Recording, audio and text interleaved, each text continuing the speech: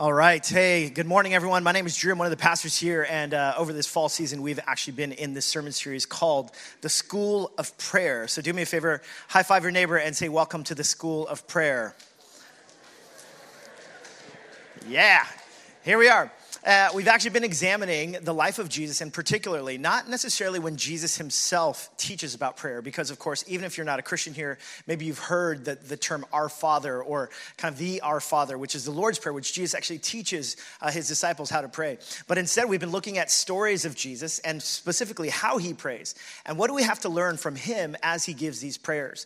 Now, as he's praying, now some of you might be wondering, we believe as Christians, we believe that Jesus is fully God and fully man. So he's 100% God, 100% man. Now some of you might be wondering, well, why is he praying? Well, because what we believe, the Christians believe about who God is, we believe in something called the Trinity. The Trinity is basically this doctrine about who God is, that God is one God and yet three persons. And so God the Son is Jesus, and he prays to God the Father. And so each time when he's praying to God the Father, you'll notice that he's praying as a model for us of how we're to pray, as well as a reflection of their own relationship of God the Father and God the Son in this mystery that we call the Trinity. If that's confusing to you, I realize it's a mystery to many of us, but yet it's this doctrine, this beautiful doctrine of what we believe about who God is. And so Jesus, as he prays, this prayer that was just read for us by Kathy is actually called the High Priestly Prayer. In fact, can you say that? High Priestly Prayer. Now, if you're not from a religious context, maybe this word priestly might sound somewhat archaic and weird for you. Basically, this is what a priest does. A priest is someone who would always be offering prayers and sacrifices on behalf of the people towards God. So if you could imagine, a priestly person then is offering this prayer on behalf of people. Now, in general, there were three offices in the Old Testament times, or the Old Testament scriptures, that were well known for the people of Israel. It was the role of prophet, the role of priest, and the role of king. So these roles each had a unique function to them. So the prophet, for instance, was someone where they would hear from God. So they would hear from God, hear these words, take these words, and now tell them to the people. So prophets in the Old Testament scriptures were people then who oftentimes were calling out the people of Israel. They were saying things like, you guys think you're so religious. You have all these festivals and all these ways in which you act so religious, but you ignore the poor. You ignore the plight of the marginalized, and your hearts are far from me, right? So there are these moments then where prophets were well known for basically criticizing the people. And they were rightful criticisms because they were coming from God to critique the people so that the people of God would actually be reformed into the ways of following God more fully. Now, a priest, though, was somewhat different. A priest would actually go to the people and then on behalf of the people offer up their prayers and their sacrifices to God. Some of you already are like, I like priests better, right? I mean, this was the idea though, right? There were priests that were essentially, if you could imagine, the people are here, and instead of the prophets who would give these words of condemnation, of reform, priests were people who would just give the people a big hug, right? And that's what's so great about priests. And this is what priests do. They're shepherds, they're kind, they're pastoral. And there were kings, and the kings would lead. Now, here's what different scholars and theologians have noted about all three of these offices. All three of these offices, Jesus is the true and better prophet, priest, and king. And this is what we see in the life of Jesus. There are moments when Jesus is actually like a prophet. He's calling out the ways in which our hearts are far from God. But he's also a priest. His love, his tenderness, his care is for us. And he's also a king who leads us in the way that we're supposed to be led. Now, many of us as followers of Jesus, what does it mean for us to be conformed to the image of Jesus? What it means essentially is that each one of us then should be shaping and mirroring the life of Jesus and the ways of Jesus in the way that we live. So for some of us, here's the thing, right? Some of us, we are more naturally more prophet-like. Now, some people who are naturally more prophet-like are really good at pointing out what's wrong. So if your spouse is a prophet, no, I'm just kidding, don't raise your hand. Don't do that. Right? Some of us are more prophet-like, and what we need to grow in is being more priestly and more kingly. Some of us are more priestly, so kind. Whenever I meet you, or whenever you meet me, or whatever, the priest, it's like you just experience this big hug. But a lot of times a priest needs to grow in terms of courage and being able to speak the truth And a king basically needs to grow in both, being priestly or prophetic or whatever it might look like. But do you see, this kind of model is a model for us when we think about the life of Jesus and what we need to grow in. Now, here's the thing. Jesus, when he offers this high priestly prayer, what he's doing, again, he's on behalf of the people. He's earnestly praying to God. He's interceding on behalf of the people. Now, this is what we call intercessory prayer. Now, check this out. Look at what it says in John. Look at what he says when he prays. I'm not praying for the world, but for those you have given me, for they are yours. Holy Father, protect them. Here he is praying. Protect them by the power of your name, the name you gave me, so that they may be one as we are one. He prays for protection and for unity. Notice, he says, my prayer is not that you take them out of the world, but that you protect them from the evil one. They are not of the world, even as I am not of it. Sanctify them by the truth. Your word is truth. As you have sent me into the world, I have sent them into the world. Do you get the priestly heart of Jesus? He's praying, he's interceding on behalf. But it's not only on behalf of his disciples. Check this out. He says, my prayer is not for them alone. I pray also for those who will believe in me through their message. In other words, you all today who are sitting here, and if you claim to follow Jesus, he's praying for you. I mean, isn't that extraordinary?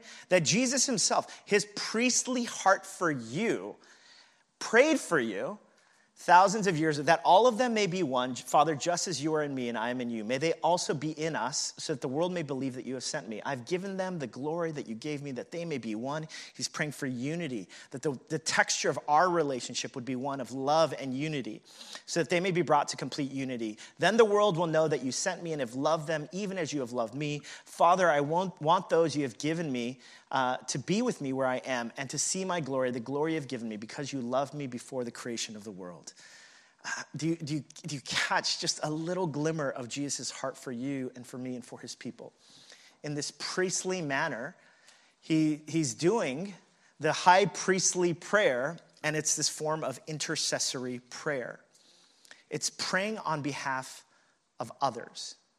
Now, if we all are people who claim to follow Jesus, especially in this thing that we call the school of prayer, in each one of our lives, what does it mean for us then to also be the kind of people who intercede on behalf of others? Now, here's the thing. Even if you're not a Christian here, you have probably, if I were to ask you, hey, what is prayer and who's it for? Most people would probably say intuitively, oh, this is what prayer is for. Prayer is if you believe in God, that I'm going to pray for other people, that God would somehow intervene. Even if you're not a Christian here, I imagine there's been moments when you've prayed for other people. You've prayed for God to intervene somehow. And yet this is the kind of prayer that intercessory prayer is. It's intuitive to many of us that we would be invited to pray. Now look at what the earliest Christians believed about this, about praying. Check this out, 1 John chapter 5. He says, this is the confidence we have in approaching God, that if we ask anything according to his will, he hears us. Can I hear say hear? That's right, he hears us. We talked about this in the first week of this sermon series, that he actually hears us. And if he hears us, if we know that he hears us, whatever we ask, we know that we have what we have asked of him. The earliest Christians, they believed that they could come to God and ask him for things. Why is that? Well, it's because Jesus would actually teach this. Check this out. Matthew chapter 7. He says, ask and it will be given to you. Can I hear you say ask? That's right. Seek. Let me hear you say seek. And you will find. Knock. Thank you. And the door will be open to you. For everyone who asks receives. The one who seeks finds. And the one who knocks, the door will be opened. Which of you, look at the logic that Jesus uses, when he teaches about the disposition that we're to have. When we come to Jesus, or when we come to God in prayer, God the Father, and we pray, we intercede, we ask, we seek, we knock. Which of you, if your son asks for bread, will give him a stone? Or if he asks for a fish, will give him a snake? That would be awful. If you then, though you are evil, know how to give good gifts to your children, how much more will your heavenly Father give good gifts to those who ask him? So in everything, do to others what you would have them do to you, for this sums up the law and the prophets. You see, the earliest Christians, they all believed that God was a God who hears us, and he invites us to ask, to seek, and to knock. Even if you're not a Christian here, intuitively, we know oh yes, I want God to intervene in this person's life. In fact, if I were to ask this question, can you think of someone right now in your life? Family, friends, neighbors, colleagues, classmates, whatever it might be. If I were to ask this question, do you know anyone who could honestly use some divine intervention right now? Anyone know people? Just a few hands. But I was trying to go for everyone raising hands, but no, that didn't work. But the invitation, right? I mean, but the reality is every single one of us, we know people who need prayers, who need God to intervene. And what's so miraculous is that the God of the universe invites us to ask him for things. This past week, I was actually in a conversation with someone, and that person needed something, and I knew someone that could fill that need. So this person that I knew that could fill that need, I told the person, I said, I think I know someone who can fill that need. And then I was like, now I'm stuck, right? Like now I definitely got to ask them. And he goes, really? Can you ask him? And I'm like, yeah. And I was like, oh. And I just remember just feeling like so like sheepish. Like, I don't want to ask this person. I don't want to bother them. I don't like asking for help on behalf of someone else. I don't want to like cash in chips with the person when whatever it might be, right? So like there's this moment where there's this indecision in me. But then I remember I was just like, you know what? I told this person I would ask, so I should do that. That's called integrity. So I end up asking the person on behalf of this other person. But like, just think about that. The fear I had for asking for something. And I think as most self-sufficient New Yorkers, we're smart. We went to the best colleges. We're like if you looked at our LinkedIn profile, it's like really impressive. I can't remember me right? But like there's so many ways in which we become so self-sufficient and we think we have it all under control. We're so bright. We've went to the best schools, professional jobs. And it's so hard for us sometimes to ask for help. And I know for me, I've internalized that so much that I won't even ask people that I know because I don't want to bother them. And yet the miracle and the mystery of these passages and this invitation to pray, the intercessory prayer, is to actually ask him. Say, God, will you show up in this person's life? In a few moments, we're actually going to do this practice of praying. But the reality is, if you're anything like me, one of the hardest realities of intercessory prayer is realizing sometimes God says no. Anyone ever been there before? You're like, okay, God, you've invited me to pray. You've invited me to ask, to seek, and to knock. And you said that you will come through. And yet there have been times when it hasn't come through the way that I wanted. Has that ever happened to you? Where you've prayed earnestly for someone's healing, and somehow that person ends up getting sicker? Has it ever happened to you where you've prayed earnestly for God's provision when circumstances beyond your control have led you to a place of just desolation, and you're just praying for God to come through and he says no? Has that ever happened to you? I know that one of the things that happens to me is I can get so cynical, or I can even feel despairing. And last week, Jordan preached on this topic of wrestling with God. And it's one of the most frustrating things about life with God is what happens when God says no. When we pray earnestly, it's not like I'm praying for something evil, right? It's not like I'm praying like, God, please let my son become a billionaire for your glory and your name. It's not like that is a nice prayer though, but it'd be nice if that came true, God. But sometimes the prayers are just these earnest longings. They're good things, but what happens when God disappoints? This past week has been just a really tough week in many different facets. And there have been different issues that people have gone through. That people have been grieving. There are people going through difficult life circumstances. And I, in particular, was just really overwhelmed by it all. And so in my own prayer journey, I'm like, God, I'm asking you. But honestly, there was also this moment of feeling a little bit cynical. Because I was just remembering the times when I've prayed and it felt like God did not come through. There's this one season when There's this couple that was in a group that I was part of for a year and a half, and they just had a newborn baby, and she got diagnosed with leukemia. I remember our whole group mobilized to pray around her and this family. And we prayed that God would intervene, would heal. I still remember the confusion of being at the funeral. And some of us were praying that God would actually resurrect her from the casket. We're praying because we're believing, we're hoping, we're praying.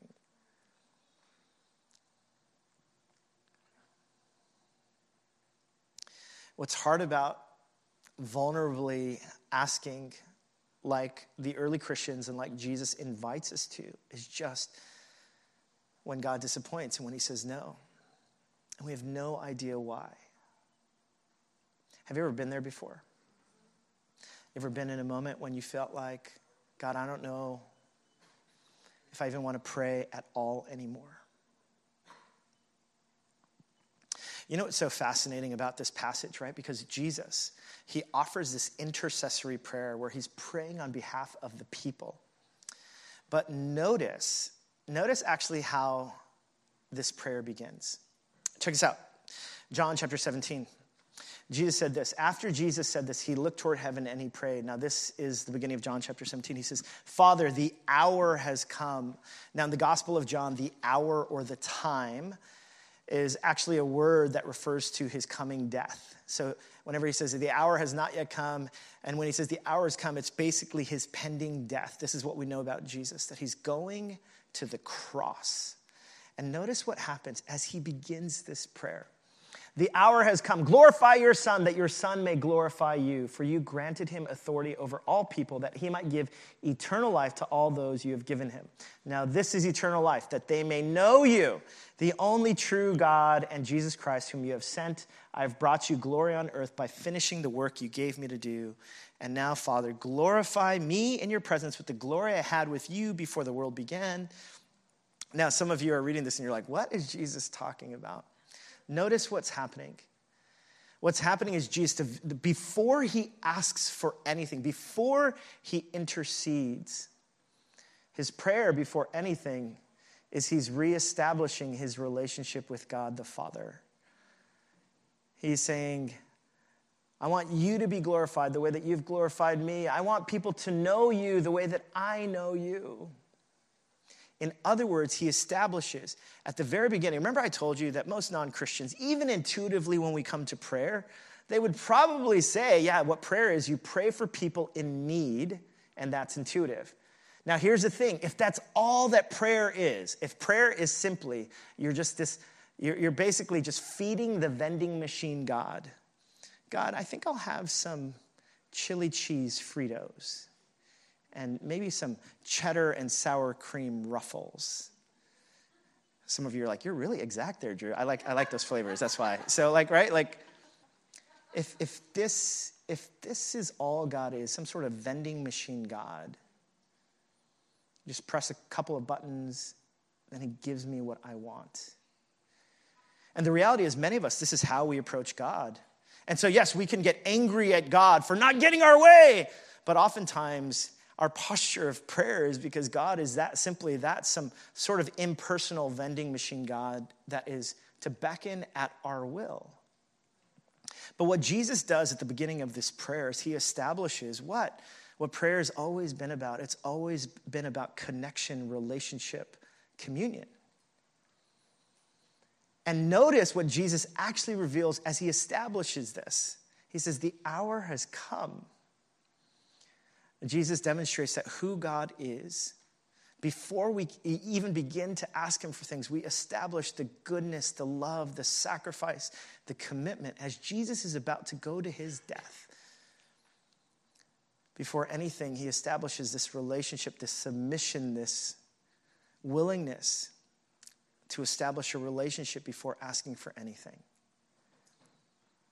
And in so doing, we realize that intercessory prayer is not just some vending machine God that, yes, let me just put in a token and give this prayer, and God, you better show up. Instead, it's coming to God the Father, recognizing that he is God and that we are not. But more than simply recognizing that he is this God who is powerful, we come to recognize that God is loving. God is for us. He's willing to give his life away for us. And then we are to freely ask him and pray and ask that God would move on behalf of others. It's so easy for me to get cynical and honestly despondent. And yet the invitation is to continue to pray. Now, every single week that we've been in this sermon series, we've ended with some sort of practice where we invite you to pray with us, whether it's through centering prayer, silent prayer, lectio visio, which we practiced. Today, I'd like to invite us to a certain kind of prayer. Henry Nouwen, who's a spiritual writer, and you've probably heard me talk about this before, he actually wrote a book called With Open Hands. With Open Hands, it's a book about prayer. And one of the things that he writes about prayer is that most of us, whenever we pray, we actually pray with clenched fists. So if you can actually do that with me right now, could you just go ahead and clench your fists right now? If you do that, you probably notice. Do you feel the strain on your forearms? And I realized, it's just even in my own life this past week with all the things swirling, and I truly believe that the things that I wanted were all God's will. But my prayers were often with clenched fists. It was almost like, God, you better give this to me. You promised. You said, ask, seek, and knock. And what we do is it creates strain. And for recovering control freaks like me, anyone know what I'm talking about? Okay, just me. This is the posture of my prayers often. It's just these clenched fists. God, you better do this. Or, God, this is a good thing. Please let this come through. But notice, why don't you open your hands? Go from clenched fists. Just open your hand. Notice that feeling, the freedom, the lightness of your hands. But notice it's kind of vulnerable too, right? It's like, I'm giving up control. I'm giving up the outcomes. And one of the things that Nouwen says is our posture in prayer is that, yes, we are to press into prayer. We're supposed to intercede for those we love and care about. And we do it with confidence, like John says. We ask, we seek, we knock, like Jesus invites us to. But we do it with open hands, praying and believing and hoping that God will intervene, that he will heal, that he will provide, that he will protect, that he will love,